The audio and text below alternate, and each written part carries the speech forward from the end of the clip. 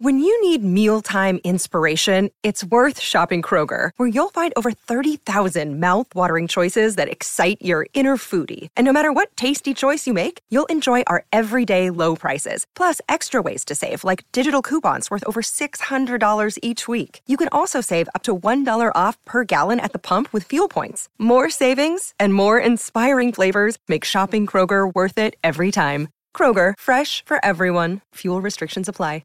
Another day is here, and you're ready for it. What to wear? Check. Breakfast, lunch, and dinner? Check. Planning for what's next and how to save for it? That's where Bank of America can help. For your financial to-dos, Bank of America has experts ready to help get you closer to your goals. Get started at one of our local financial centers or 24/7 in our mobile banking app. Find a location near you at bankofamerica.com/talktous.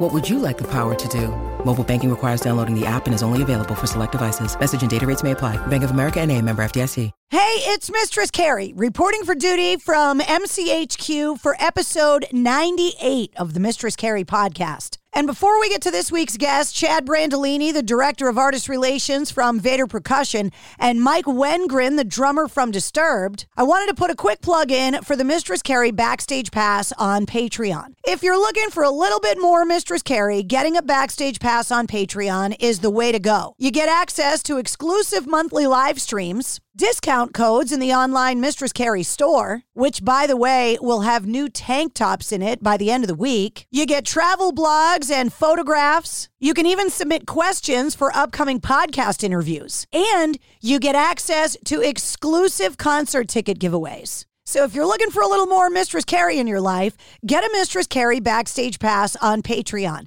You can click the link in the show notes of this podcast or go to patreon.com/Mistress Carrie. And I want to say what's up to Crystal, Des, Will, Denise, Monica, John, Brett, Atwood, Ashley, and Tracy, the latest recipients of a Mistress Carrie Backstage Pass. This week's episode is for the drummers. If you've ever wondered about the design of a drumstick and what goes into it and how an artist designs their own drumstick, well, this episode is for you. I sat down with Chad Brandolini, the Director of Artist Relations at Vader Percussion. His job is to work with artists themselves to figure out the exact drumstick and percussion mallet and tools and accessories that they need to take their drumming to the next level. He works to perfect their signature drumsticks and accessories. We also talked about the history of Vader Percussion, the different wood styles that get used, what's required from Vader to make sure that the artists are happy while they're out on the road. And he even suggested that we talk to a Vader artist, which is how Mikey Wengren from Disturbed ended up chiming in about halfway through this week's episode. And we were able to talk to him about designing his unique style. We also talked about his drum techniques, his influences, and so much more. And this episode made for a fantastic corresponding playlist, which I put together for every full-length episode of the Mistress Carrie podcast. I was so excited that Chad said yes when I asked him about this interview. I've known Chad and the people at Vader Percussion for a really long time. They even sponsored my trips overseas in 2006 to Iraq and 2011 to Afghanistan. So we go way back. So allow me to introduce you to Chad Brandolini from Vader Percussion and Mike Wengren from Disturbed.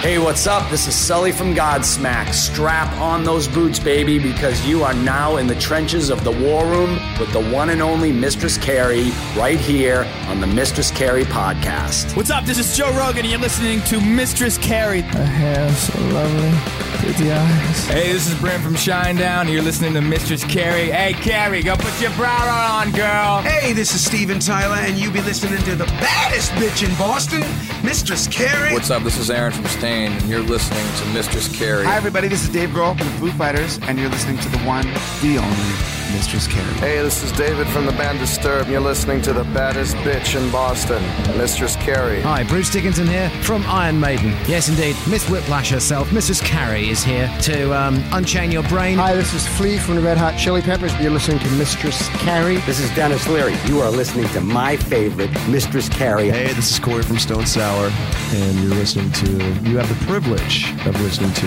Mistress Carey. Oh, God. Oh, yeah.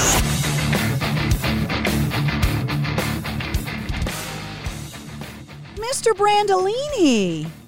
Cheers. We're both having coffee, so cheers. Get the coffee. Get the black coffee going. It's like the 8th one of the day. Do you really work in the music industry if you don't drink coffee constantly? I don't think so. No, it's definitely a full-time requirement all day. Coffee. It's good to see you. Same here. It's been way too long, for sure. I can't remember the last time we ran into each other at a show or somewhere out and about. You're somebody that I see so often because we're just constantly at concerts, or we used to before COVID. And I tried when you agreed to do this interview, which, by the way, thank you very much. Well, thank you for having me. I tried to remember when we met, and I feel like you're somebody that I've always kind of known, but I can't remember exactly when we met the first time. Yeah, I was actually kind of thinking the same thing, and I don't know if it's 100% accurate, but one of the earlier times I remember is when Sevendust was out doing the promo stuff for the home record. Oh, yeah. And it was probably right around there-ish. Which was way longer than I want to admit out loud. Yeah, we don't need to throw specific dates out there and age ourselves here. That was an incredible... It's been a while. That was an incredible era. And previously on the podcast, I had Morgan Rose on the podcast from Sevendust. And then I had Toby Wright, who produced that record, on the podcast, and kind of talking about the experience of working at Longview. And I've talked to so many artists that have recorded there. Dez from Devil Driver and Cold Chamber recorded there. I think it was Spencer Charnas from Ice Nine Kills. That it's just funny, the artists that have these experiences at that legendary studio, which, is no longer a studio, but it was cool having that kind of really amazing recording studio local. Mm-hmm. Yeah, no doubt. That was just one of those legendary places. And, unfortunately, like a lot of things in a lot of places like that, it's just kind of no longer. When I started the Mistress Carey podcast, it was really important for me to be able to kind of open up the discussion about the music that we all love so much. And so when people ask me to give them the elevator pitch on the podcast, I always say it's a rock lifestyle podcast. So anything that kind of fits under the umbrella, if you love rock music, then it has a place here. And so it's not just about the rock stars, but it's about talking about the people that are behind the actual production of the music, the roadies, the producers, the people that are making the instruments. And because I was born and raised in Massachusetts, I think there's a lot of people that are surprised how many instruments and how many different companies are kind of centered around the Northeast when it comes to the music getting made. Mm-hmm. And Vader is one of these companies that's how we know each other, because you're a local guy. Absolutely. Out and about all the time and talking drumsticks with people and the whole thing. And it's there's a lot of drum industry companies around this area, as you know, between us and some of our competitors and cymbal companies and drum companies and the whole thing. So it's definitely a little hot area for the drum world. What is it? Is it that New Englanders are just so inherently angry that drumming is something that kind of why is it that we make so much loud noise in New England? We all need something to get through these winters and all that kind of stuff. So I don't know, sit down in the kit and bash it out and get all that anger out against the snowfall and the winter and the cold and the whole thing. Who knows? Do me a favor. Tell me what your exact job description is at Vader Percussion. What is it that you do exactly? It's that's a lot. So I'm the director of artist relations and marketing. And then along with that, there's a lot of other things as far as product design and work with the factory guys on different things. And, wearing many hats, sourcing products and all that kind of stuff as well. But, main day-to-day things are, working directly with the artists and drum techs and tour managers and management companies and all that sort of thing on, the artists that endorse our sticks. For anybody that's not familiar with Vater Percussion as a company, can you kind of run down the history of the company and kind of talk about all of the different things that the company manufactures?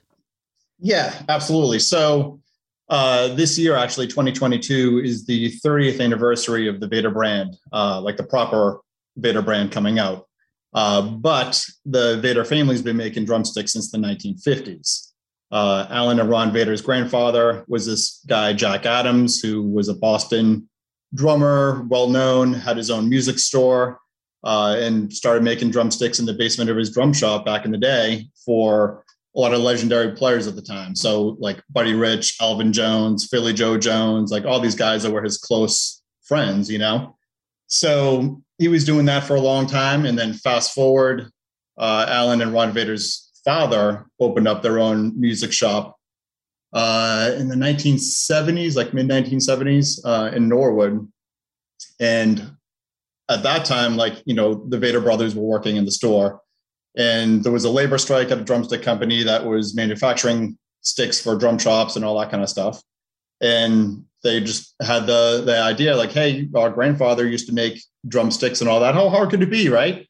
So let's give it a shot and make some sticks for the store. So they started renting some lathe time up on 128 at a wood turning company and all that. So they went in there and really dove in and started learning how to do it and coming up with their own thing. And so they started making sticks for the store, which then turned into, fast forward a couple of years, Vic Firth from the Vic Firth Drumstick Company and all that. Yeah, he was a timpanist for the Boston Symphony Orchestra. He came into the store, asked where they were getting those sticks from. Well, we're actually making them here in the store. And so then that turned into manufacturing some drumsticks for Vic Firth himself, because he was making sticks then at the time, but they were just maple sticks. So the Vater brothers started making hickory sticks for Vic Firth, and then it spun into designing and manufacturing sticks for Zildjian, and then it turned into other companies like drum companies and all that, and spiraled into the mom and pop shops doing their own logoed kind of sticks for stores. And then fast forward to 1992, the Vater line properly came out and been off and running with the Vater brand ever since. That's kind of like the condensed version of the story. And then you go from just making wooden drumsticks. And when you think about drumming and percussion, in the rock world, we think about the big heavy hitters, right? The guys that are snapping sticks all the time.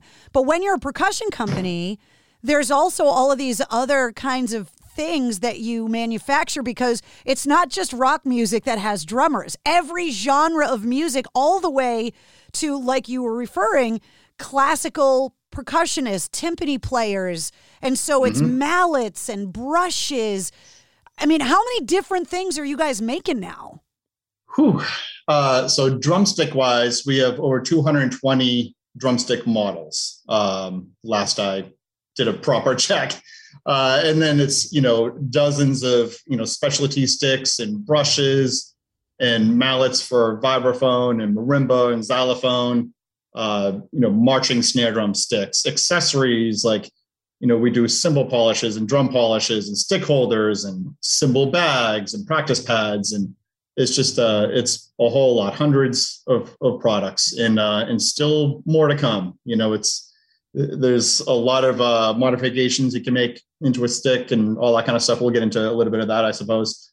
But yeah, I mean, it's constantly evolving and, keeping up with what the demand is out there in the market and with the players and consumers and the whole thing. So yeah, it's a lot. They started with a handful of models when the Vater line came out in 92. There was probably 8 or 10 models of just drumsticks. And now, like I said, there's over 220 just drumsticks, plus all the other stuff now. I talk to so many drummers, and I always make the joke that, like, if you're going to be a musically inclined kid, that your parents are secretly hoping that you don't want to play the drums, because it takes up A, so much room, and B, makes so much noise.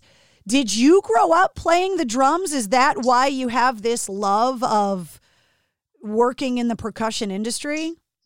A little bit. So I kind of started later, maybe like 12 or 13.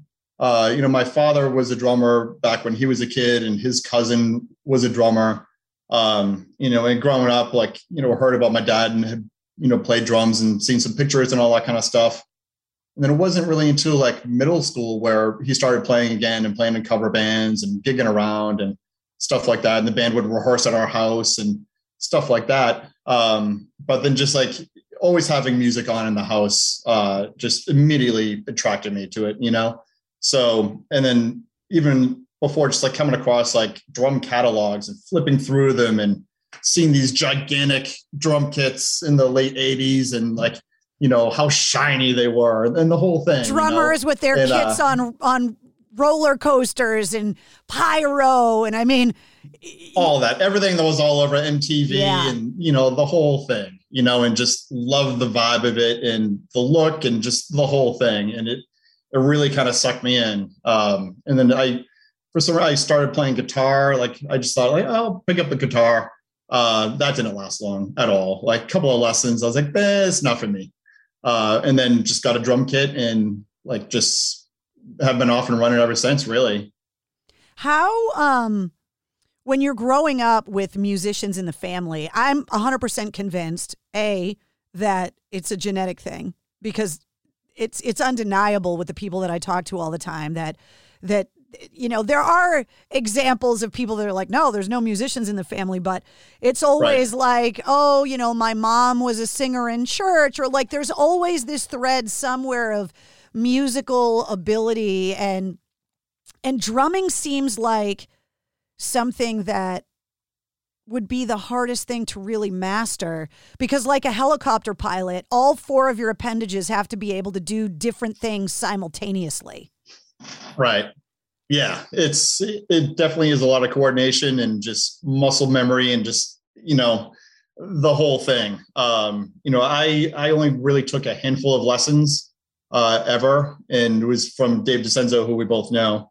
And that was in high school. But, besides that, I always just kind of learned by watching people play and listening to cassettes and CDs and everything, and just like, well, what are they doing there? Fast forward now, like I'm jealous of what the kids have now of, watching videos and YouTube stuff, like everything's instant and you can slow down frame by frame and like really dial into, what players are doing. But then, it was just a lot of listening and trying to mimic it and, and the whole thing like that. And you talk about like practice pads, which for anybody that doesn't know what they are, they're just these little things that you can drum on, but they don't make any noise. So parents have it better off nowadays too, because there are ways to have a kid that's a drummer without getting the massive drum kit in the garage making all the noise, because there are ways to learn and practice the drums without waking up the neighborhood. Yep, absolutely. Yeah, just, from traditional practice pads like that. And then there were some that, we have a whole line of them too, that go over the actual acoustic drums, kind of like a mouse pad type material. So that deadens it quite a lot and makes it super quiet. And then right down to, how much electronic drum kits have evolved over the years. Like that's a whole other thing, that's great for, people in apartments and houses and don't want to bother your parents and neighbors and the dog and the whole thing. There's quite a lot of gear out there to be able to play drums nowadays without making a whole ton of noise. And I think that electric stuff, that really came up in like the late 70s and 80s in the pop world. But I think Rick Allen from Def Leppard, kind of out of necessity for obvious reasons, showed that you can incorporate that kind of newer electronic technology into drumming in a rock way. And it saved his career, but also kind of, it made it acceptable to have those electronic things in rock and roll too. Right. Absolutely. Yeah. There were a lot of players, right after that time started to incorporate all that into drum kits, and you'd be hard pressed to find a show these days where there isn't some sort of electronic element along with, the rest of the drum kit up there, whether it's little sampling pads or triggers on drums or, whatever it may be. Those two worlds have definitely kind of meshed quite a bit over the years. You talk about like a Rick Allen from Def Leppard, where there's definitely a sound change because he needed to be able to kind of redesign his kit. You're an expert in the drumming kind of world in general, or at least I'm going to tell you that you are, more so than I am. But slow down now. When you look at like the history of professional drummers, and obviously you and I are such huge rock fans, so take me back through modern era drummers and kind of give me some of the milestones and like examples of the evolution of drumming, because you like you said in the 80s with these giant flashy kits, but for people that just love the music that they love, there have been lines in the sand where it's like this person changed drumming forever. And it's not so much a who's your favorite drummer kind of thing, but like there are examples when you kind of dig through the soil and look at the history of drumming that like things just changed because of that person. Right. Absolutely. Yeah. I mean, going back even, into swing and jazz times and all that stuff, like drummers were, they were band leaders, right? And drummers came out with their own records. They were the star on the cover of the record, Buddy Rich and Elvin Jones and Lionel Hampton, like Chico Hamilton and all those kind of guys. They were the artists and they had their backing band and all that.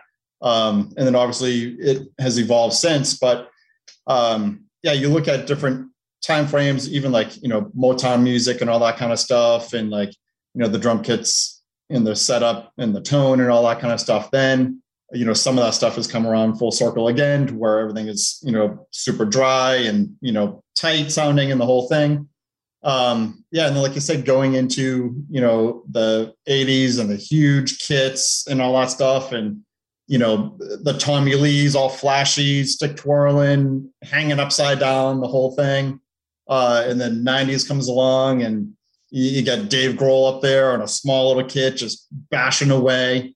And then even going back a little bit again, like, Stuart Copeland, came out and he had a very distinct sound and started incorporating, little splash cymbals and effect stuff into drumming. And, that had a huge influence on tons and tons of players, all the way down to, modern day times with guys. So I might be getting a little off. It is so varied that in rock, you can have a guy playing a simple kit like a Ringo. Yep. And then Mike Mangini. It's a pretty varied and wide spectrum when it comes to drum kits. Like building a kit in the studio a few years ago for Mike Mangini out of everything but drums, and watching the bucket kit and watching him be able to like play the drums on like suitcases and trash barrel lids and stuff. But especially recently, looking at that amazing docuseries about the Beatles and watching like Ringo, like it's almost like there was no gear there. He had nothing there. And he's just sitting back there like, this is my gig, man. And that's... Yep, totally. And coming up with super creative parts and all that stuff for that music.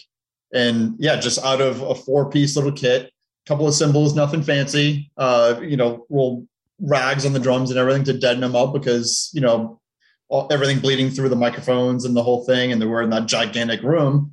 But it just worked, and it sounded so great. But you go to Mangini, it's like, you sit at a kit like that and you step on a pedal over here and somewhere all the way over here, something goes, it makes a noise, it's just like, it's amazing. And for players like him, understand it. Yeah. And for players like him that can do all that and have all that stuff and fit it all in musically is just absolutely incredible, all good stuff. When you say things, and I want to go over some of the drumming terms because it's your job to work directly with the artist.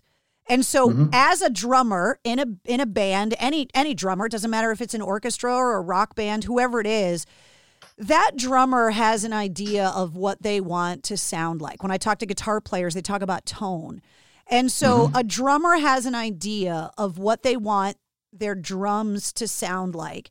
So when you sit down with an artist to talk about working with them on their drumsticks and their mallets and brushes and all of those kinds of things, start that conversation with me and how you go about working with them to go from the sound that they imagine in their head to the actual finished product of how you help make this sound that only they can hear in their head into something that we all hear at the show.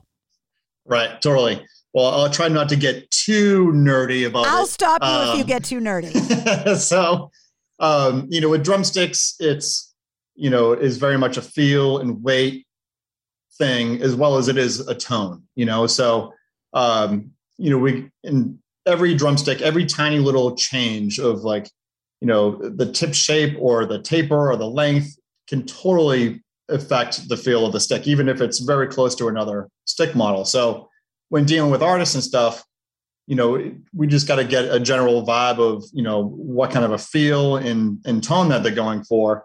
Guys will say something like, I want something that's a little more of a forward throw, so that kind of would translate into like a little bit of a heavier taper. So like that's, this part of the stick up here. So the part that's actually making contact with the drum, if you're talking about weight disbursement, what you're saying is they want the end of the stick that actually makes contact with the drum or the cymbal to have the weight on the front. Exactly. Yeah. When you're talking about a forward throw kind of a thing, like a little more top heavy, some guys will say. So yeah, we can beef up the taper there a little bit in small little increments and whatever. And even, like I said, those smaller increments make up a huge difference. And then, tip shapes make a huge difference too. We have a bunch of different tips like ball tips and acorn tips, oval tips, nylon tips that are the plastic ones, so you can sit down at the same drum kit with a handful of different sticks and play that kit with that variety of sticks. And every time you pick up a different pair of sticks, it's going to sound, a little bit differently. And then you get into the part of drumstick making where, we're making an instrument out of a natural organic material, right? So wood can vary. It can be heavier, it can be lighter, depending on how much moisture is in the stick. Like that can also affect the tone. If it's super, heavy as far as moisture content, it will have a lower kind of a pitch on a drum or on a cymbal. So yeah, all those things kind of come into play. The material that you're talking about when you're making drumsticks out of wood, for people that don't play the drums, but maybe, a carpenter that's listening that works with wood every day, or, somebody that doesn't do anything with wood, but they've sat around a campfire and they throw a log of something on the fire and it burns really fast versus something that maybe burns for a lot longer. The type of wood makes a huge difference. That some woods are a lot harder and more dense. Some woods are softer with more moisture, like you're talking about. Give me some examples of the types of woods that we're talking about and how that wood, just the actual tree itself, what those changes are. Absolutely. So like about 85% of the sticks that we make are out of hickory. And that's because it's super durable and it absorbs shock quite a bit. So, you get a drummer up there hitting a bunch of metal stuff with a piece of wood, so there's a lot of vibration. There's a lot of force that goes into playing, some with heavier hitting styles more so than others, like that comes into play a lot too. So, hickory, they use hickory for axe handles and hammer handles and stuff like that because of that, because it absorbs a lot of shock. So, and then it's very durable. So a hickory stick will slowly chip away like that over time. And then maple, we also make sticks out of maple as well. And that's a lot lighter. It's a softer wood. It's a lower kind of pitch, a little more subtle, as far as tone and all that kind of stuff goes, but it's still durable, but it wears differently. Maple will kind of dent up and ding and won't like fray and chip away like a hickory stick does. So when a maple stick's lifetime is up, like it just like pow, it goes, whereas a hickory stick, like most of the time you can feel it, and the stick starts to feel, kind of dead in your hand or whatever. Less rebound. It lets you know that it's going. Yeah, exactly. Whereas, maple, you'd be sitting there with nothing left besides what's in your hand sometimes, because we'll just go and that's it. Time for another one. So for somebody like me that doesn't know a lot about wood, I've heard that like mahogany and that kind of stuff is a lot more dense. Why not make sticks out of that? Kind of a good question. That too, availability and expense and all that stuff. But, back to the hickory thing, because like I said, we do make about 85% of our drumsticks out of hickory. It just has a really great feel, So again, that's one of the main concerns for a drummer is how the stick feels in the hand. So with the shock absorption and how it rebounds off of a drum or a cymbal, stuff like that, the durability factor, and then availability. Hickory grows all over the United States. It's available, pretty rarely. So it's always been kind of like the go-to wood. We have some competitors that make some sticks out of Japanese oak, and that's a lot heavier and like super heavy. But turning drumsticks on a lathe out of oak, it does a number on the tooling and the knives and all that kind of stuff because it's so dense. We used to make a handful of models out of oak, but backed away from it quite a few years ago because of that. But primarily hickory and maple are the go-tos. So I want to go through the evolutionary process of the stick. So obviously the first step in the process is the actual tree. And so for a company like Vader, you kind of got to be in the tree business. A little bit, so we've had a lot of the same wood suppliers for decades. We work very closely with them. Alan Vader works with them on a daily basis. And so they go out, they harvest the wood, they plank it, they dowel it, they dry it, and the whole thing all to our specs. So when we get the wood in, thousands of dowels on a pallet, we'll go through with moisture reading, tools and all that kind of stuff and make sure it's within a parameter of 10 to 12%, slightly higher moisture content. So we have the durability in there. We get the material in as dowels, different lengths and diameters, depending on the model, because we got super skinny sticks, super big sticks, super long sticks. So you need different material to come in, right? So it all comes in, we throw it through the lathe. That's a whole other thing to talk about as far as the manufacturing process. The hickory and the maple come in as dowels, pretty much ready to be turned on the lathe in our factory. So with 220 different models that you guys have now, you've got all of these different artists that have their signature line, and you work with these artists and they say, okay, I want this to be top heavy. I want the diameter of the stick to be smaller or bigger. And at the end of the day, they've got to hold these things in their hands for hours and hours and hours every day. And if you've ever met a drummer, it's like meeting a ballerina and looking at their feet. Their hands are just destroyed from the abuse of it. Making these sticks sound good and feel good is this delicate balance, right? Of like, you want the drummer to be comfortable, but you can't give away the sound of it for pure comfort.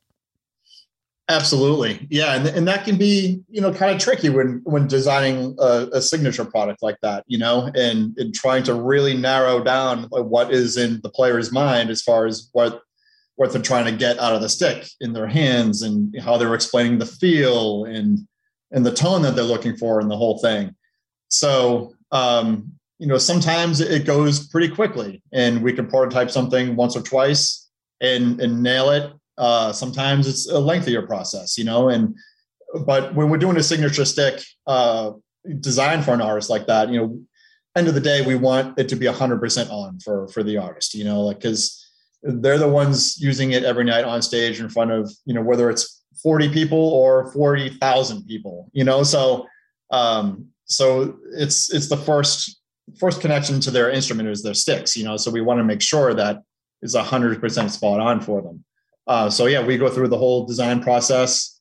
Sometimes we got to order, new tooling for the lathes and all that stuff, which is a whole other thing. But it's quite an involved process for sure. And like I said, prototyping things, and then some guys like sticks without finish on them, or getting into some colored sticks and stuff like that, like painted sticks. Like these ones we just did for Chad Smith for the Eddie Vedder tour that he did, where the whole thing was the whole stage was all silver, and his kit was silver, and the cymbals and all that stuff. So we did some custom run sticks for Chad Smith out of from silver. the Red Hot Chili Peppers, but he's also the drummer for the Earthlings. That is Eddie Vedder's kind of, must be nice to be a guy like, I'm just going to put this little side band together with guys like Chad Smith. No big deal. Yeah. All good. Yeah. A couple of well-known guys. They look cool silver like that. Coming up in the thing. Yeah. Yeah. So, and that was cool, in doing that with Chad, like, and that was a thing that was just, because of the times and COVID stuff and the whole thing of like just having the verbal explanation of everything's going to be silver, kind of like stainless steel appliances. Like, all right, so now we have to find a paint that's going to, give that look that can adhere to the wood well and not chip away super quick and make a mess everywhere, and also still feel natural in the hands and the whole thing. So luckily that came together pretty quickly, and we nailed it pretty much right away with the particular paint that we found that worked out really well. I would assume that working with varied artists the way that you do, that you have gotten some crazy requests, that it's taken some brain power to kind of give them what they want. Can you give me some examples of some artists that have said, can you have it do this? And it took you guys a minute to go, how are we going to figure that out? Like something as simple as coloring the drumstick silver, there is a lot of thought. Can you give me some other examples that are like that?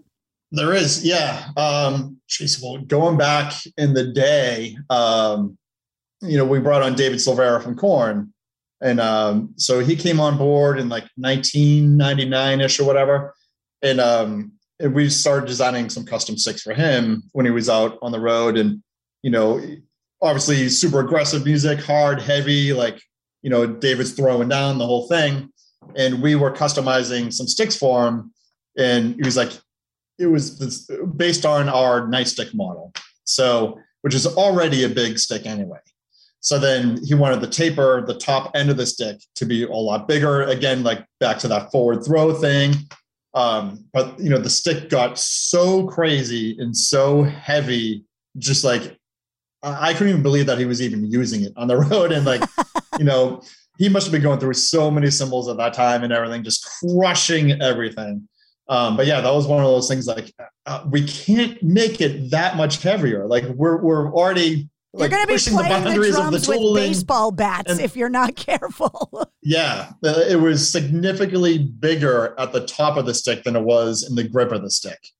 So yeah, like stuff like that comes up. And then on the more playable side, like Mike Mangini's stick is similar to that, where the stick gets bigger, towards the top of the stick. And going through that whole thing with him was interesting. We had him in the factory and all that, coming up with the new stick that he wanted to do.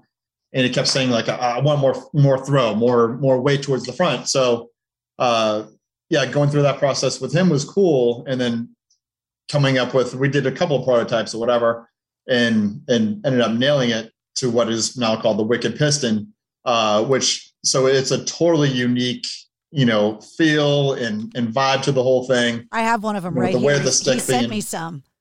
There you go. Yeah. That's it.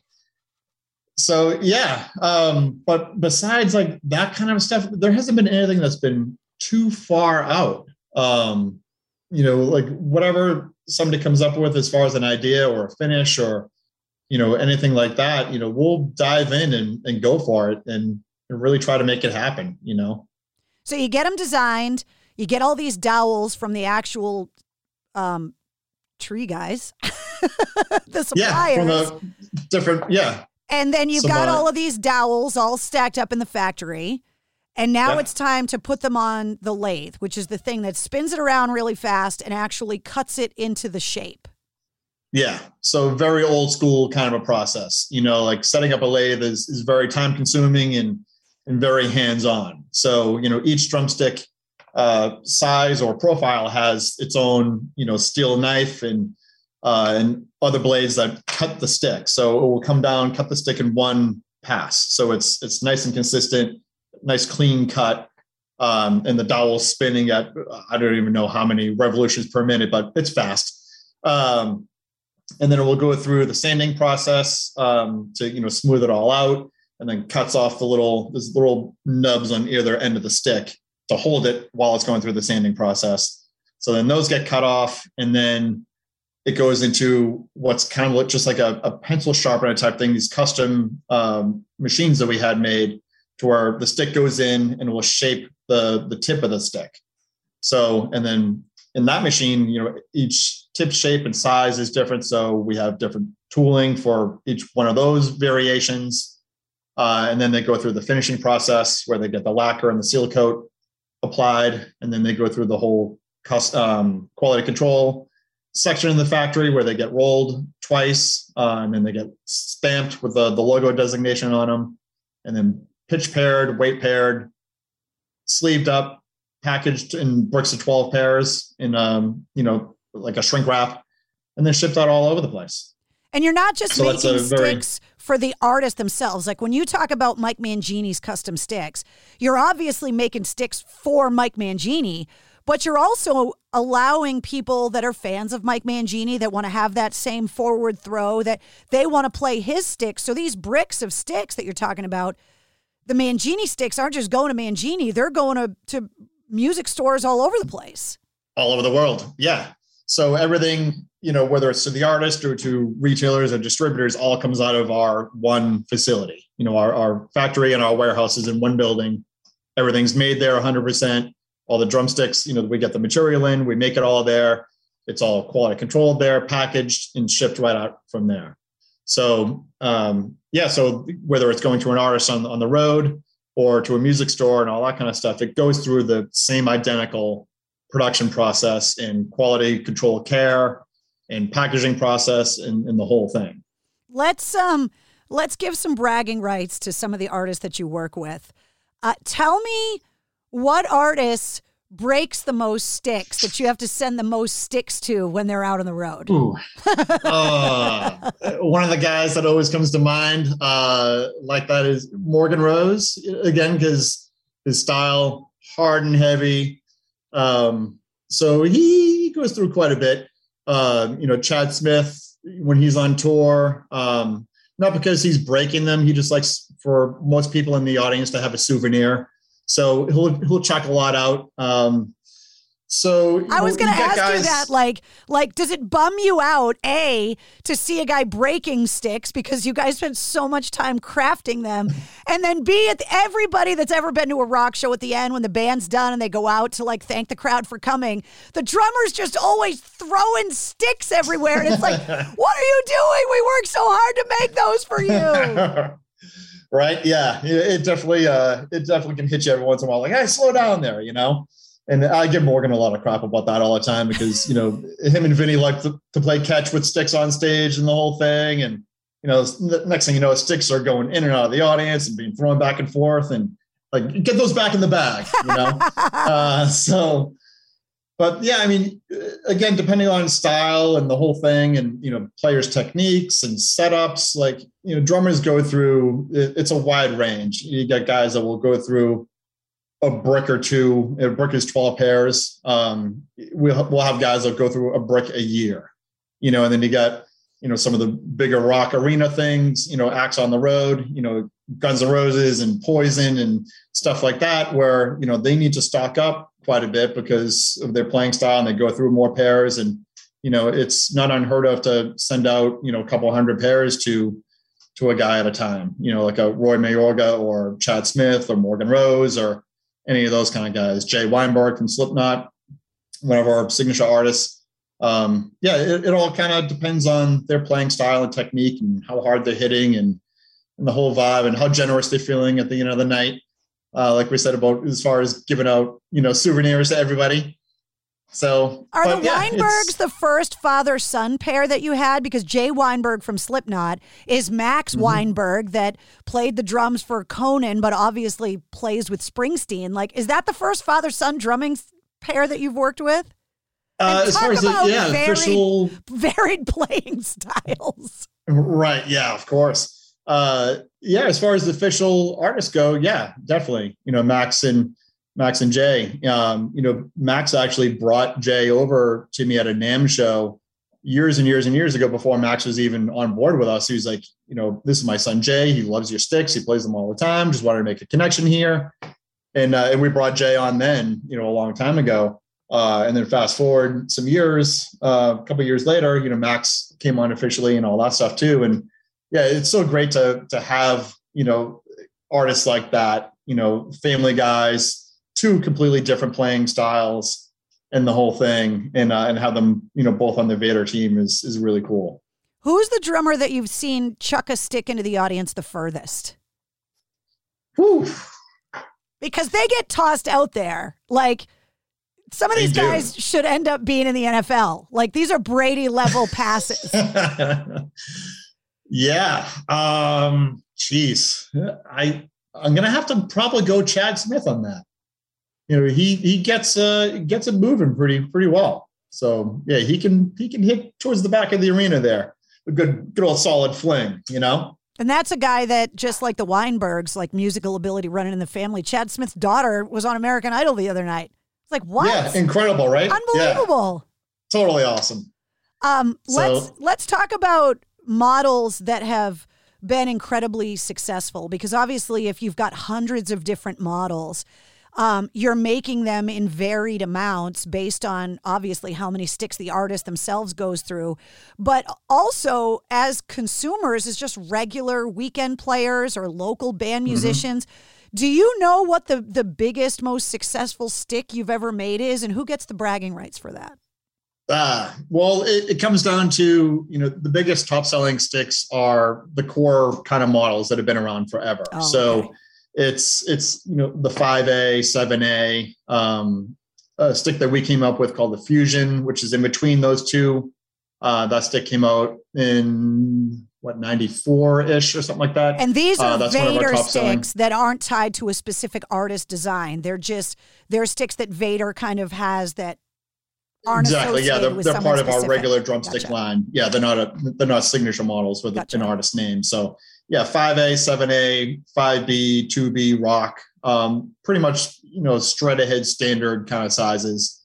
And then some of our other top selling models, if you want to talk signature sticks, now are like the Stuart Copeland from the Police. Like, his stick sells huge for us.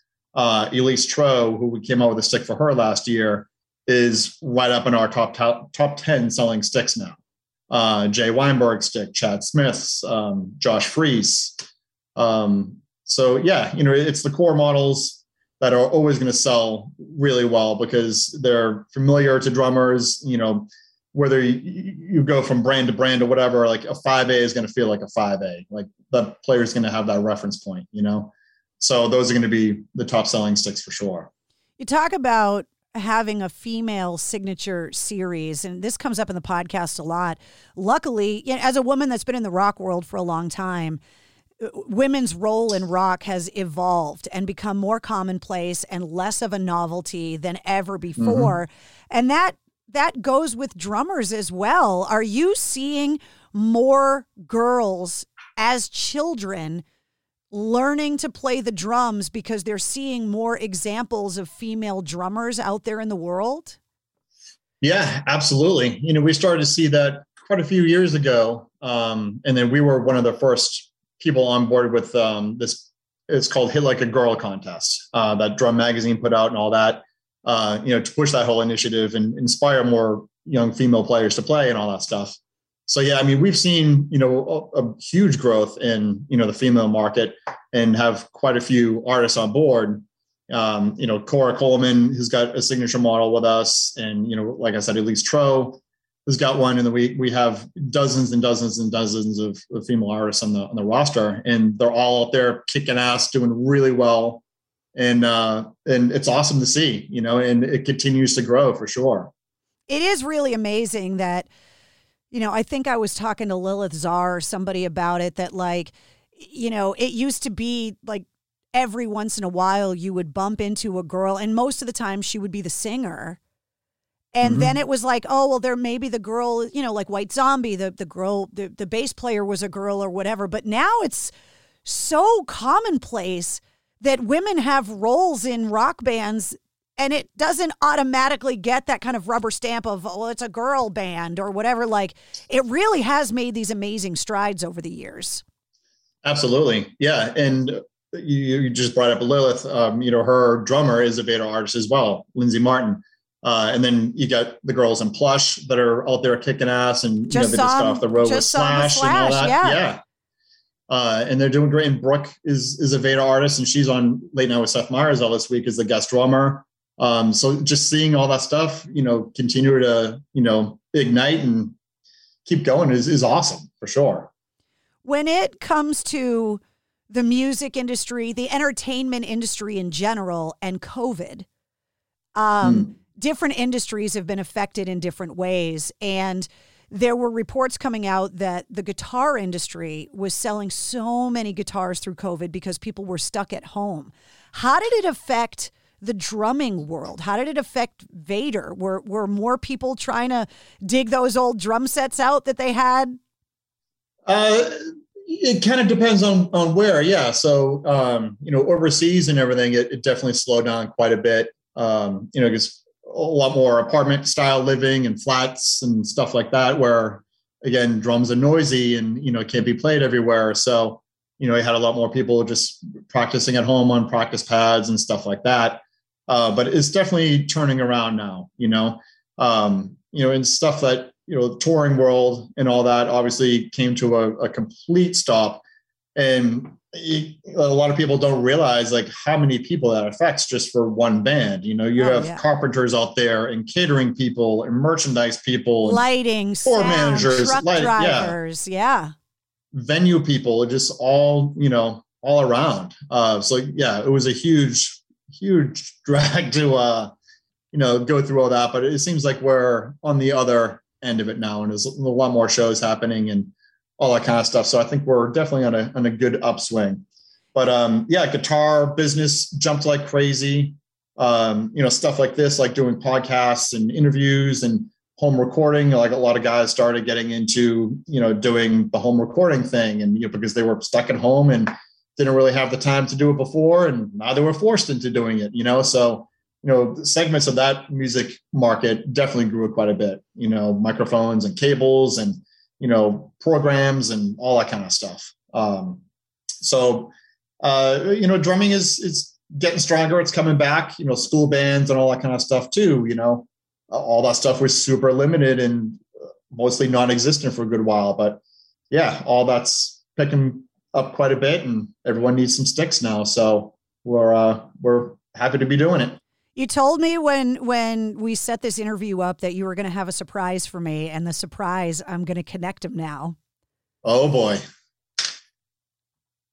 Let me see if we can get his audio working and his video working. Hopefully he put some pants on. He was texting me earlier saying he wasn't going to wear any pants, but we'll see. He's trying to connect right now. Hey. Oh my God, it's Mike Wingren from Disturbed! There we are. Is this thing on? Yes, Here we are. Where are you? Just trying to figure this thing out. Don't make me make a drummer joke, Mike. Oh, don't make me count past 4. How we doing? Is this thing okay? We can hear you, but we can't see you. Oh, okay. Are you supposed to see me? If you want us to. I mean, like Chad said, he hopes you're wearing pants. Well, I'm definitely not wearing pants. Oh, well, then you may want to keep your camera I told those are optional. When I set this interview up with Chad, he was like, I want to get one of the guys on for one of the signature sticks that we have. And I am so excited that it's you. How are you? I was probably the only one that actually answered Chad's text. So I don't think I was the first choice. Come on, don't sell yourself short, Mike. No, I'm doing great. How about you guys? We're good. Doing all right. For anybody that doesn't know who Mikey Wengren is, you are the drummer in Disturbed. So thank you for coming on the show. Well, thank you for having me. It's good to talk to you guys. It's been a while. We've been kind of nerding out a little bit when it comes to drumstick production, but for like maybe the one person listening to my show that may not know who you are, can we go back a little bit and talk about growing up and when you started playing the drums? Wait, you actually think I grew up? I didn't think that was part of the interview. No, it's a typical cliche sounding story. I was tapping on mom's pots and pans when I was a little kid, and came from a Southside Chicago family, hardworking class family, couldn't afford drums. So I wasn't able to really start taking lessons or playing until I was old enough to get a part-time job and buy them myself. So it wasn't until I was like high school age, 15 years old, roughly, get a part-time job working after school, saving up some money, and then I could start actually doing some real playing.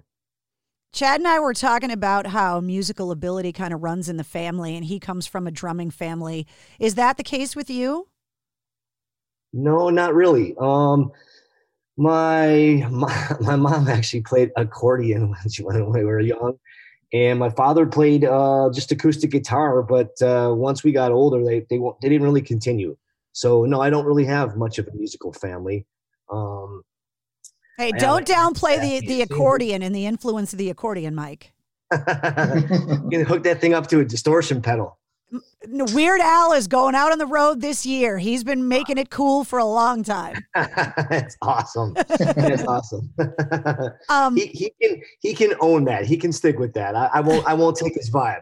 Did you have the experience when you decided to get that part-time job? Did your parents just go, "Oh, please don't play the drums"? Like, were they those parents because of the noise? I almost think that was part of the motivation. They were like, "Okay, we're going to call your bluff. If you really want to do it and make that noise in the house, then you got to get your ass out there and earn it." So no, once I started playing, they were actually really supportive. I was limited as to when I could play and for how long, because obviously it is loud. But no, they were pretty incredibly supportive. They were my biggest fans early on. I'm shocked that Vader has never come out with a collection of the best wooden spoons for the little kid drummers playing pots and pans. Like, come on, you guys got to do that as a joke. That's actually awesome. That's a great idea. I'm a marketing genius. Well, now we're going to do it. We're going to make them purple. Yes. There it is. Can we keep a disclaimer on that, though, that they're only used for like musical production of some kind and not as a weapon to scold your children?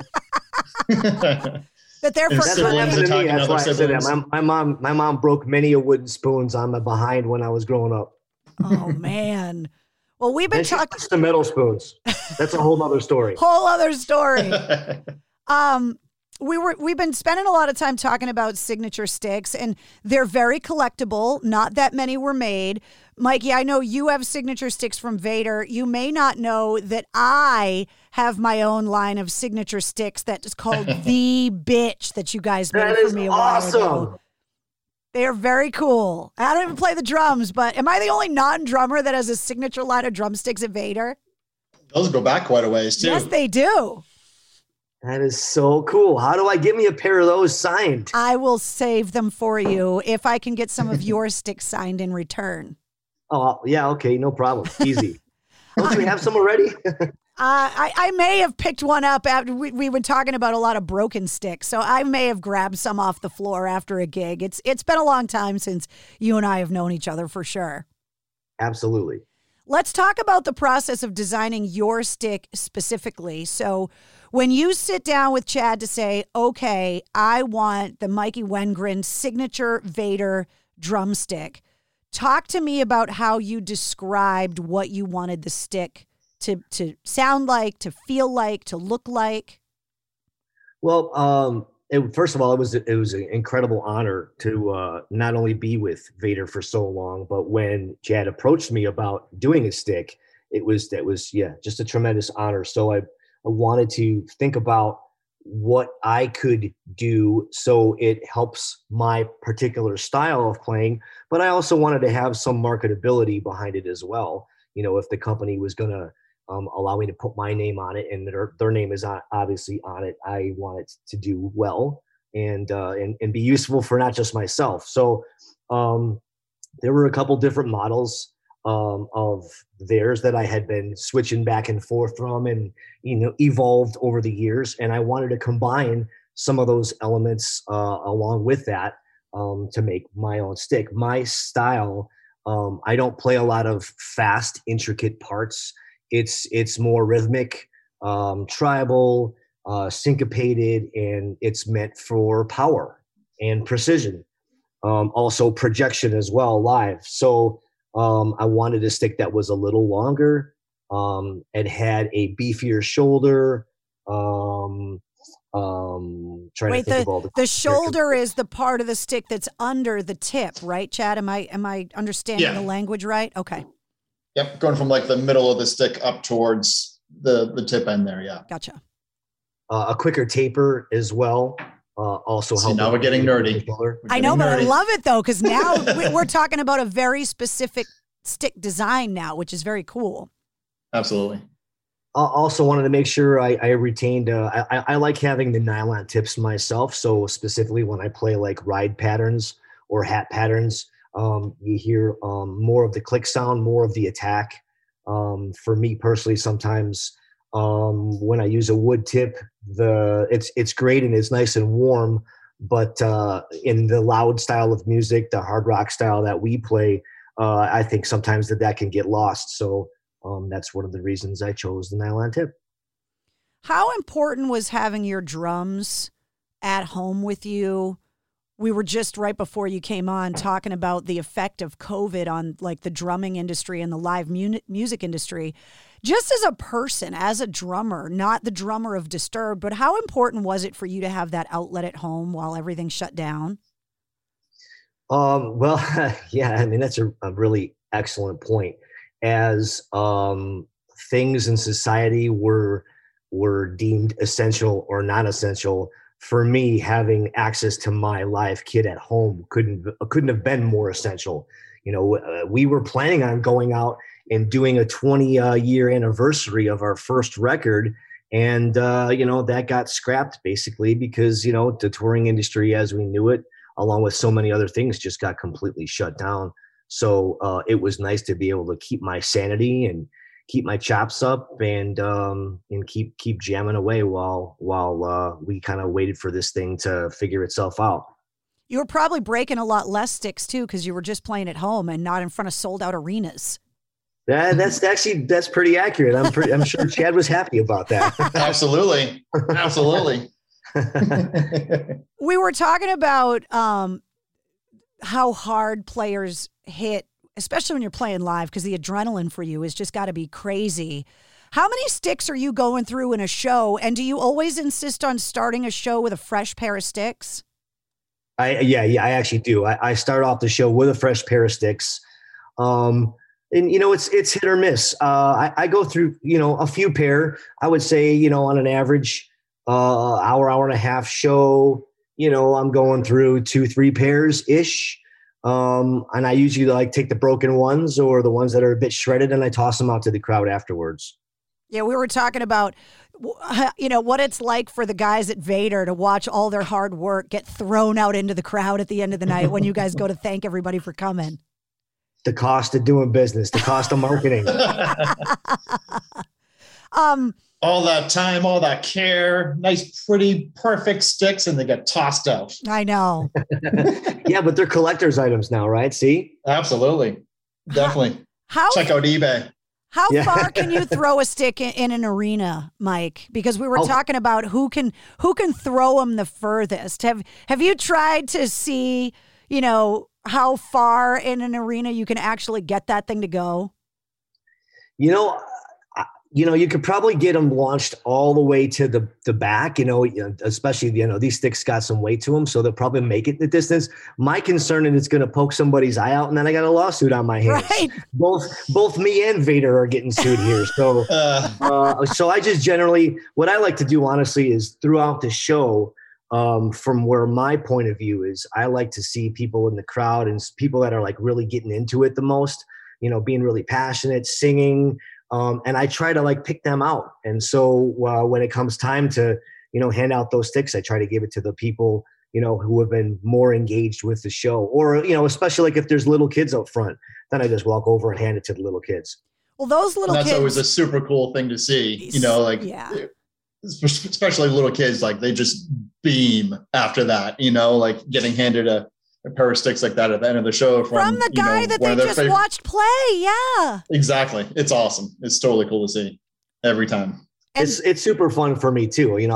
I'm a dad. I got 2 kids, and any chance you can get to see the kids light up like that, love to do it.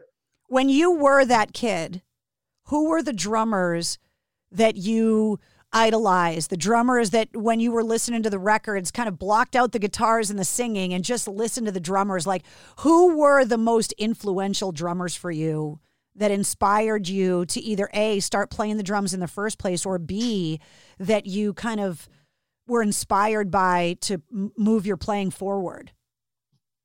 Well, for me back in the day, like I was a little bit of a late bloomer. Like I said, I didn't start really getting into playing drums until I was a teenager. So that was the 80s for me, full on 80s. I was into the hair metal was big, and Tommy Lee. I mean, who else was the guy back in the day? I had posters of him all over the room, and pretty much just wanted to be the guy. And so yeah, it was all about Tommy Lee. And then as I got a little bit older and started to get into heavier music, and the 90s came around, it was all Vinnie Paul, Pantera. Hell yeah. It is funny, for anyone that kind of ever got exposed socially to the Abbott brothers. I dug out recently an interview that I did with the guys in the Foo Fighters at Fenway some years back, and Dave Grohl was talking about how influenced he was, about how he handled kind of being a rock star and being around a lot of different bands because of how Dimebag kind of greeted everyone backstage. Was that when you finally got to meet a guy like Vinny, was that your experience with the Abbott brothers? 1000%. It was such a trip in the beginning years to go from, basically like being a super fan of those guys to then getting on like our first Ozfest as one of the opening side stage bands, and those guys were headlining. And back then, you guys, we weren't really as a lowly side stage act, we weren't supposed to be mingling necessarily with the main stage act. They had to kind of restrict some guys because there's just so many bands on the tour. So you'd have 1,000 people back there if you weren't careful. Yeah, exactly. So those guys being legends and us being nobody at the time, you just kind of expected to be like, yep, you guys keep your distance, you stay over there and whatever. But it was complete opposite. Those guys were like, hey, brother, come on back and, get yourself a black tooth and come on down to the dressing room and hang out whenever you guys want to. It was just like it was so like for us, it being new artists and trying to grow and learn how it all works. They took us under their wing, and not just like in terms of partying and having a good time, but just really kind of helping mold us and showing us, how to be so welcoming. That was something that we learned early on from those guys, and we took it with us. And that's still how we try to be with all the bands that are on the road with us now.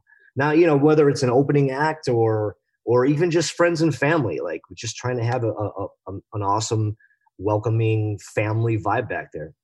David Letterman recently sent out a tweet, like every person, that's in the entertainment business and specifically the rock community, at the recent passing of Taylor Hawkins. And he said that Taylor was one of the only drummers that Anton Fig would come out from behind his drum set when the Foos performed on Letterman's show because he wanted to watch him. Who are some drummers that on all the tours that you've done over the years, Who are the drummers that you still, after all these years, just have to stand on the side of the stage and watch just from a playing perspective? I mean, honestly, for me, it's every single one, every drummer, every band. Even it's just for a song or two. I love to just watch other guys do their thing, especially, with us as headliners these days. It pumps me up. I'm like, okay, let's see how this guy's going to do. Let's watch him throw down. And then it just gets me like, okay, your turn. Now it's my turn. I can't wait to go up and do my thing, because now you inspired me. Drumming seems like something that is super habit forming because there's so much muscle memory there, right? But as a drummer, are you allowed to like borrow, steal, covet a move? Is there video footage of old drummers, a Bonham or a whoever, that you've been like, oh, wait, that's how they did that, and incorporated that into your playing? Because I've got to imagine that it all inspires and feeds into the next generation of drummers, right? Yeah, I mean, at this point, it's all really just recycled. It's not like anybody's reinventing the wheel here necessarily. You're just taking and, like you said, borrowing, stealing, whatever you want to call it. We're just taking it and putting our own spin on it.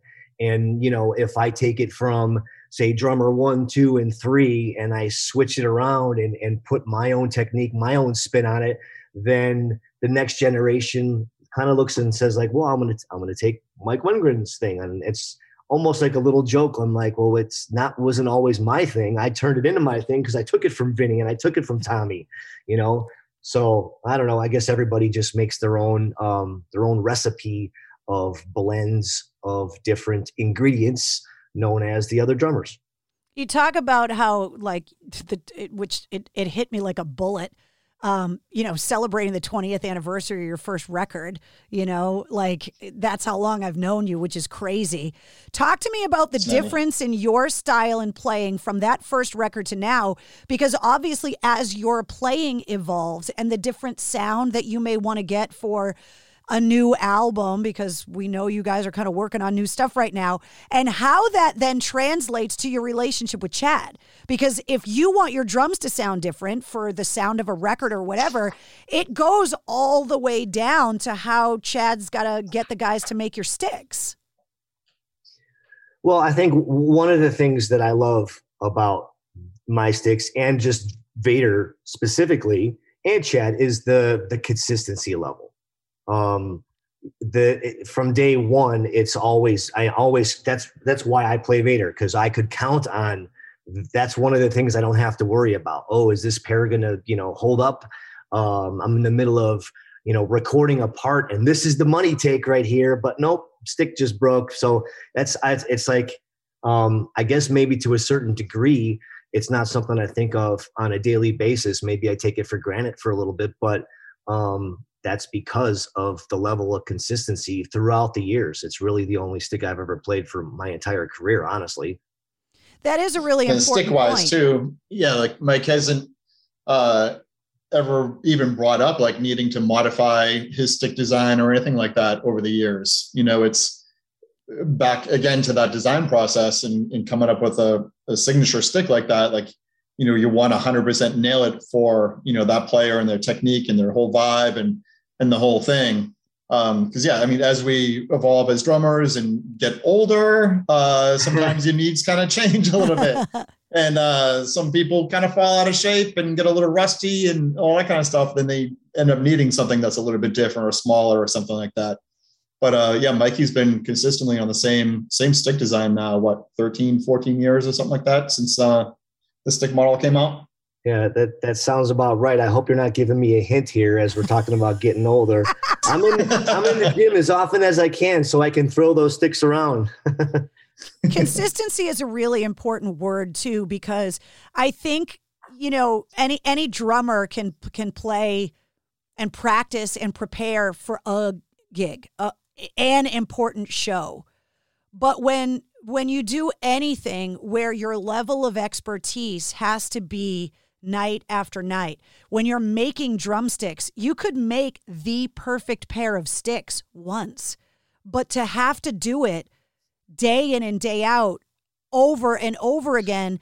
And as a drummer, to be able to deliver that as close to perfect performance every night, I think you both in different ways have this pressure of maintaining that high level of excellence because of the consistency that's expected. Well, absolutely. That's what makes it such a great marriage. Especially with smartphones, like you're saying, like, back in the day when the first Disturbed record came out, if you broke a stick at like the worst time or whatever, like only the people in the arena saw it. Now everybody's got a camera phone, and if you mess up, it's forever. Yeah, and believe me, even back in the day, there was a lot of late night Mike Wengren calls, phone going off and all that, and a lot of ball busting. Well, so some of those calls were related to product quality control, and others were maybe just some silliness and debauchery when we were younger. I don't know what you're talking about. I wasn't witness to any of that debauchery at all, ever. Never, not once. I call BS on that, Carrie. We referenced obviously the recent passing of a drummer like Taylor Hawkins. We recently, in the last couple of years, have lost a guy like Neil Peart. Can you guys both kind of talk to me about who you think some of the most influential, because drumming is, and we referenced this earlier, Mike, before you got on, that it's a big world, but it's a very small world. So can you talk to me about the drummers, and Chad kind of gave me some examples of early like jazz guys that were the band leaders that were so influential. I'm not going to ask you who the best drummers are because best is so subjective, but you referenced a guy like Vinny, you referenced a guy like a Tommy Lee. When you go back and look through the years and eras of rock and roll, are there any other drummers that you feel need to be in that inspirational kind of list that kind of changed the game? Ooh, there are so many. Yeah. I mean, you get your ones that come up all the time: Ringo, John Bonham, Keith Moon, Ginger Baker, those kind of guys. You get Vinny, Paul, you got Tommy Lee, Charlie Watts, also we lost not recently, that long ago. Exactly. Hal Blaine, who was, part of the Wrecking Crew out in LA, who recorded so much stuff for everybody. There's so many guys. Stuart Copeland and Simon Phillips and Steve Ferrone. The list really just goes on and on. I don't know who else Mike can think of. Yeah, I think you're just going down the list and naming all the top icons there.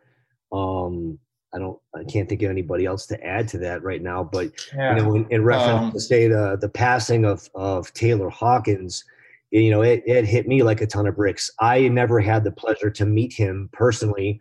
I didn't know him, but clearly know his work. And one of the things that always impressed me the most about him is, this is the drummer for Dave Grohl, who is a amazing badass drummer himself. And also iconic from going back to Nirvana. So to be able to not just hang with that guy, but just slam it every night for an already iconic drummer, to me spoke volumes about him and his abilities. So it's just such a tremendous loss for the drumming community, Foo Fighter fans, and it also hits home for me because we're the same exact age. Yeah, it's a very sobering kind of thing, and that is something that's come up a lot in these tributes, is that the pressure as a drummer to take over the kit for a drummer turned frontman. There are only a few examples. I remember back in the day having this conversation with Will Hunt when Tommy Lee transitioned his career, because I was like, dude, like, you have to play drums in Tommy Lee's band and Tommy's standing right there. That can't be easy. No pressure. No pressure. No pressure at all. Yeah, that's unreal. I don't even know how, just being a music fan for so long and drumming fan and all that, how guys like that, even just handle that, And like you said, like Will getting a call to go out and play for Tommy Lee, or, and then to go out and, fill in for Motley when he did a couple of times, for Tommy, and Morgan Rose did the same thing. Like, you're thrown right into that, it's it's crazy. And then going back to Taylor, like just, that guy, just being an amazing musician all around, drums, and could sing like crazy, and, the whole thing, great songwriter. Like no matter how successful he was, or, where he was in his career or anything like that, like he always super enthusiastic about the music industry and drumming and all that. Like never, like always had that like childlike, for lack of a better word, like excitement and passion for it, and to see that, at that kind of a level after all the success and fame and the whole thing is really something special, Have you noticed that in your career, Mike, that you're enjoying playing more now because of that gratefulness and enthusiasm that you've had this longevity of career? Are you more appreciative of it now than ever? Yeah, for me, 1,000%. I couldn't be more appreciative. I think that for us, in the beginning, was single, no children. It was just for myself. We were all just doing it for ourselves and for each other and for the fans. And we grinded it out. We busted our asses, and we just kept moving forward. It was a nice, slow and steady organic climb. And now that we're at the top of our careers, one of the benefits of having great success is that we don't really have to do this anymore if we chose not to. So we're able to do it because we love it and we live it and we need it in our lives, not because we need to do it after all these years to pay our bills. Not that there's anything wrong with that. I'm just saying it's a very it's just a tremendous blessing to be able to have that choice. And to me, that makes me feel even more passionate about it, because now I do have kids, and if I am going to be away from them, it needs to count. That time away from them has to absolutely be worth it. So I just feel more motivated than ever before to put out the best music we can and go out there and make it count every night. We just cited a bunch of examples of drummers that came out from behind the kit and sang. When are they going to let you sing, Mike? Well, okay, well, I'm the guy that has had several drinks at the end of the night, and then I like to come out with the Rob Halford high harmonies. But for some reason, I only seem to be able to do that when I'm intoxicated. So no, I do some backups and whatnot live on stage.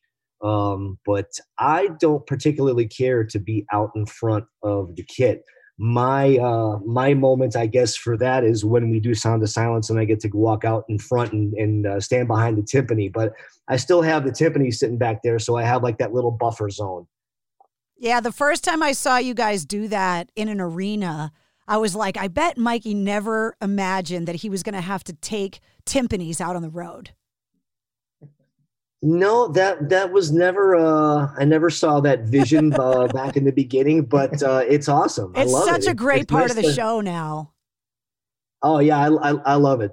When we try to sneak those things out there in the dark with like a little segue music or something, but people see them coming out and they go wild for it because they know what's coming up next.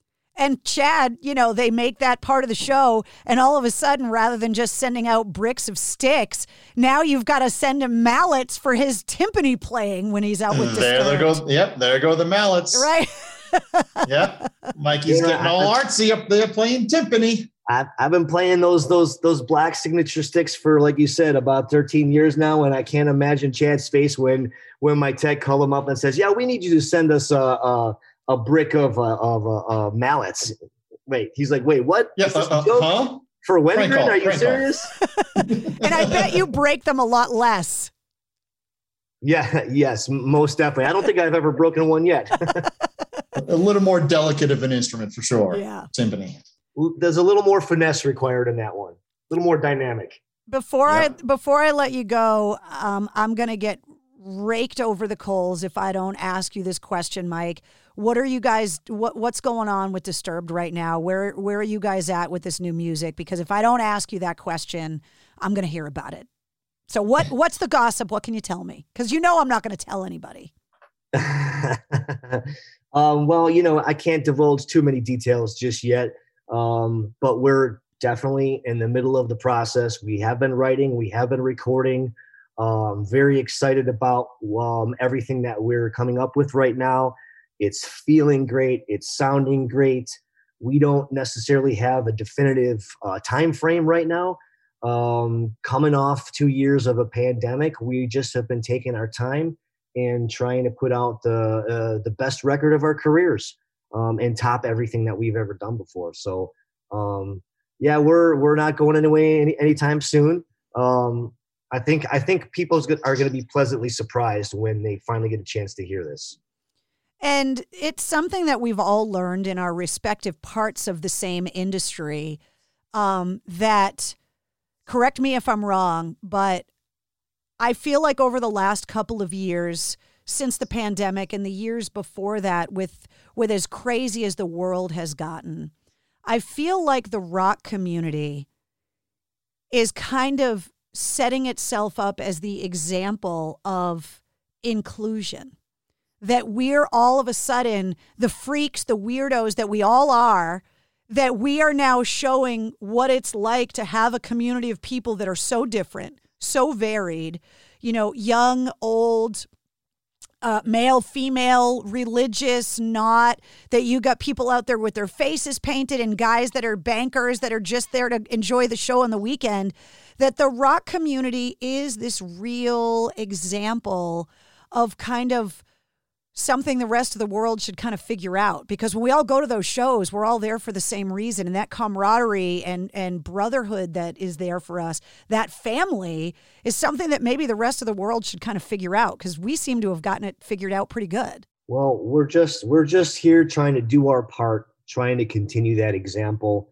And I completely agree with you. I think the rock community is completely welcoming. It's for everyone. You don't just have to be a metalhead. You don't have to live it. You can come in at any time. What I love about the music, and especially coming to see the live concerts, which I can't wait to get back out there and start doing that this year, is it's a release, not just for us on stage when we're playing, but for everyone. All the insanity of the world that is happening right now, leave that at the door, leave that in the parking lot. Everyone is so divided these days, it seems, and this is a chance for us to come together as one. We all have things we deal with on a day-to-day basis. Leave that at the door, come inside and just let it out. Enjoy the release. Let's be a family and just have a great time. I can't wait to be able to do that with you guys again in person. I love that I get to talk to you guys in this way, but I can't wait for us to be at a show listening to Mikey sing Judas Priest songs. I can't wait for that again. Absolutely. Ready for it. Bring it. And it's always great that those guys always book a couple of days off around Boston too. So it's shocking how that always seems to happen, isn't it, Chad? Yeah. What a coincidence. Every time. It's like they like having the massholes around. We're good comic relief. Well, in the beginning, I think that started because we needed the time off to recover from the hangovers. But now there's wonderful people like you two jackasses that I love to see and hug and have a great time with. And I miss you guys, and I love you, and I can't wait to see you guys again. Thank you guys both so much for taking so much time to talk to me today. I think it's a really fascinating thing for music fans to be able to see kind of this relationship between drummer and drumstick manufacturer and kind of get those questions answered. So I'm so grateful for all of your time today. Thanks, guys. Thank you. This was fun. Thanks for having me. All right, I'll see you guys soon. Go put your pants on, Mikey. Yeah, go put your pants on.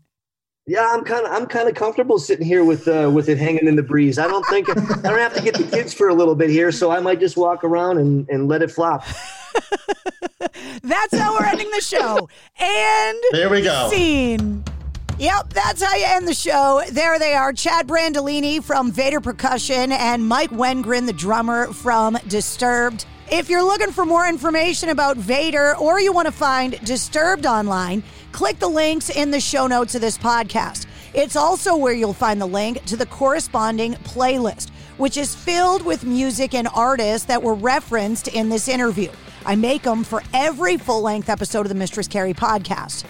If you liked what you heard, don't forget to click follow and subscribe to the Mistress Carrie podcast. New full-length episodes come out every Wednesday. Plus, you never know when we're going to get a bonus episode, like this week when I sat down with Dave the Snake Sabo from Skid Row. Whenever I have a guest on my video show, Cocktails in the War Room, you always get the audio from that posted as an after-action report. You can watch the show live on my Facebook page every Tuesday night at 8:30 Eastern. And if you subscribe and follow the Mistress Carrie podcast wherever you listen to podcasts, you also get the Sit Rep. Every Monday through Friday, you get the Situation Report, which is all your rock news, music headlines, and industry info in less than 5 minutes. You'll find the information to all of that and more at MistressCarrie.com. The Mistress Carrie Podcast, a proud member of the Pantheon Podcast Network. It's NFL draft season, and that means it's time to start thinking about fantasy football. FantasyPoints.com features industry-leading experts and prognosticators using proprietary hand-charted data to help you score more fantasy points. FantasyPoints.com is the place to go for whatever kind of fantasy football you play. Whether you play fantasy football, daily fantasy sports, or do a little bit of everything, Fantasy Points has the meticulously researched content to guide you to victory. And why wait for the fall? Fantasy Points also covers the new spring football league, the UFL. Join the guru, John Hansen, Scott Barrett, Joe Dolan, and other massive names in the fantasy football universe with an exclusive offer. Use code Pantheon for 15% off any Fantasy Points package, including the all-in package, with access to every article, tool, and data nugget that Fantasy Points has to offer. That's FantasyPoints.com and code Pantheon for 15% off at Fantasy Points. FantasyPoints.com, code Pantheon. Score more fantasy points.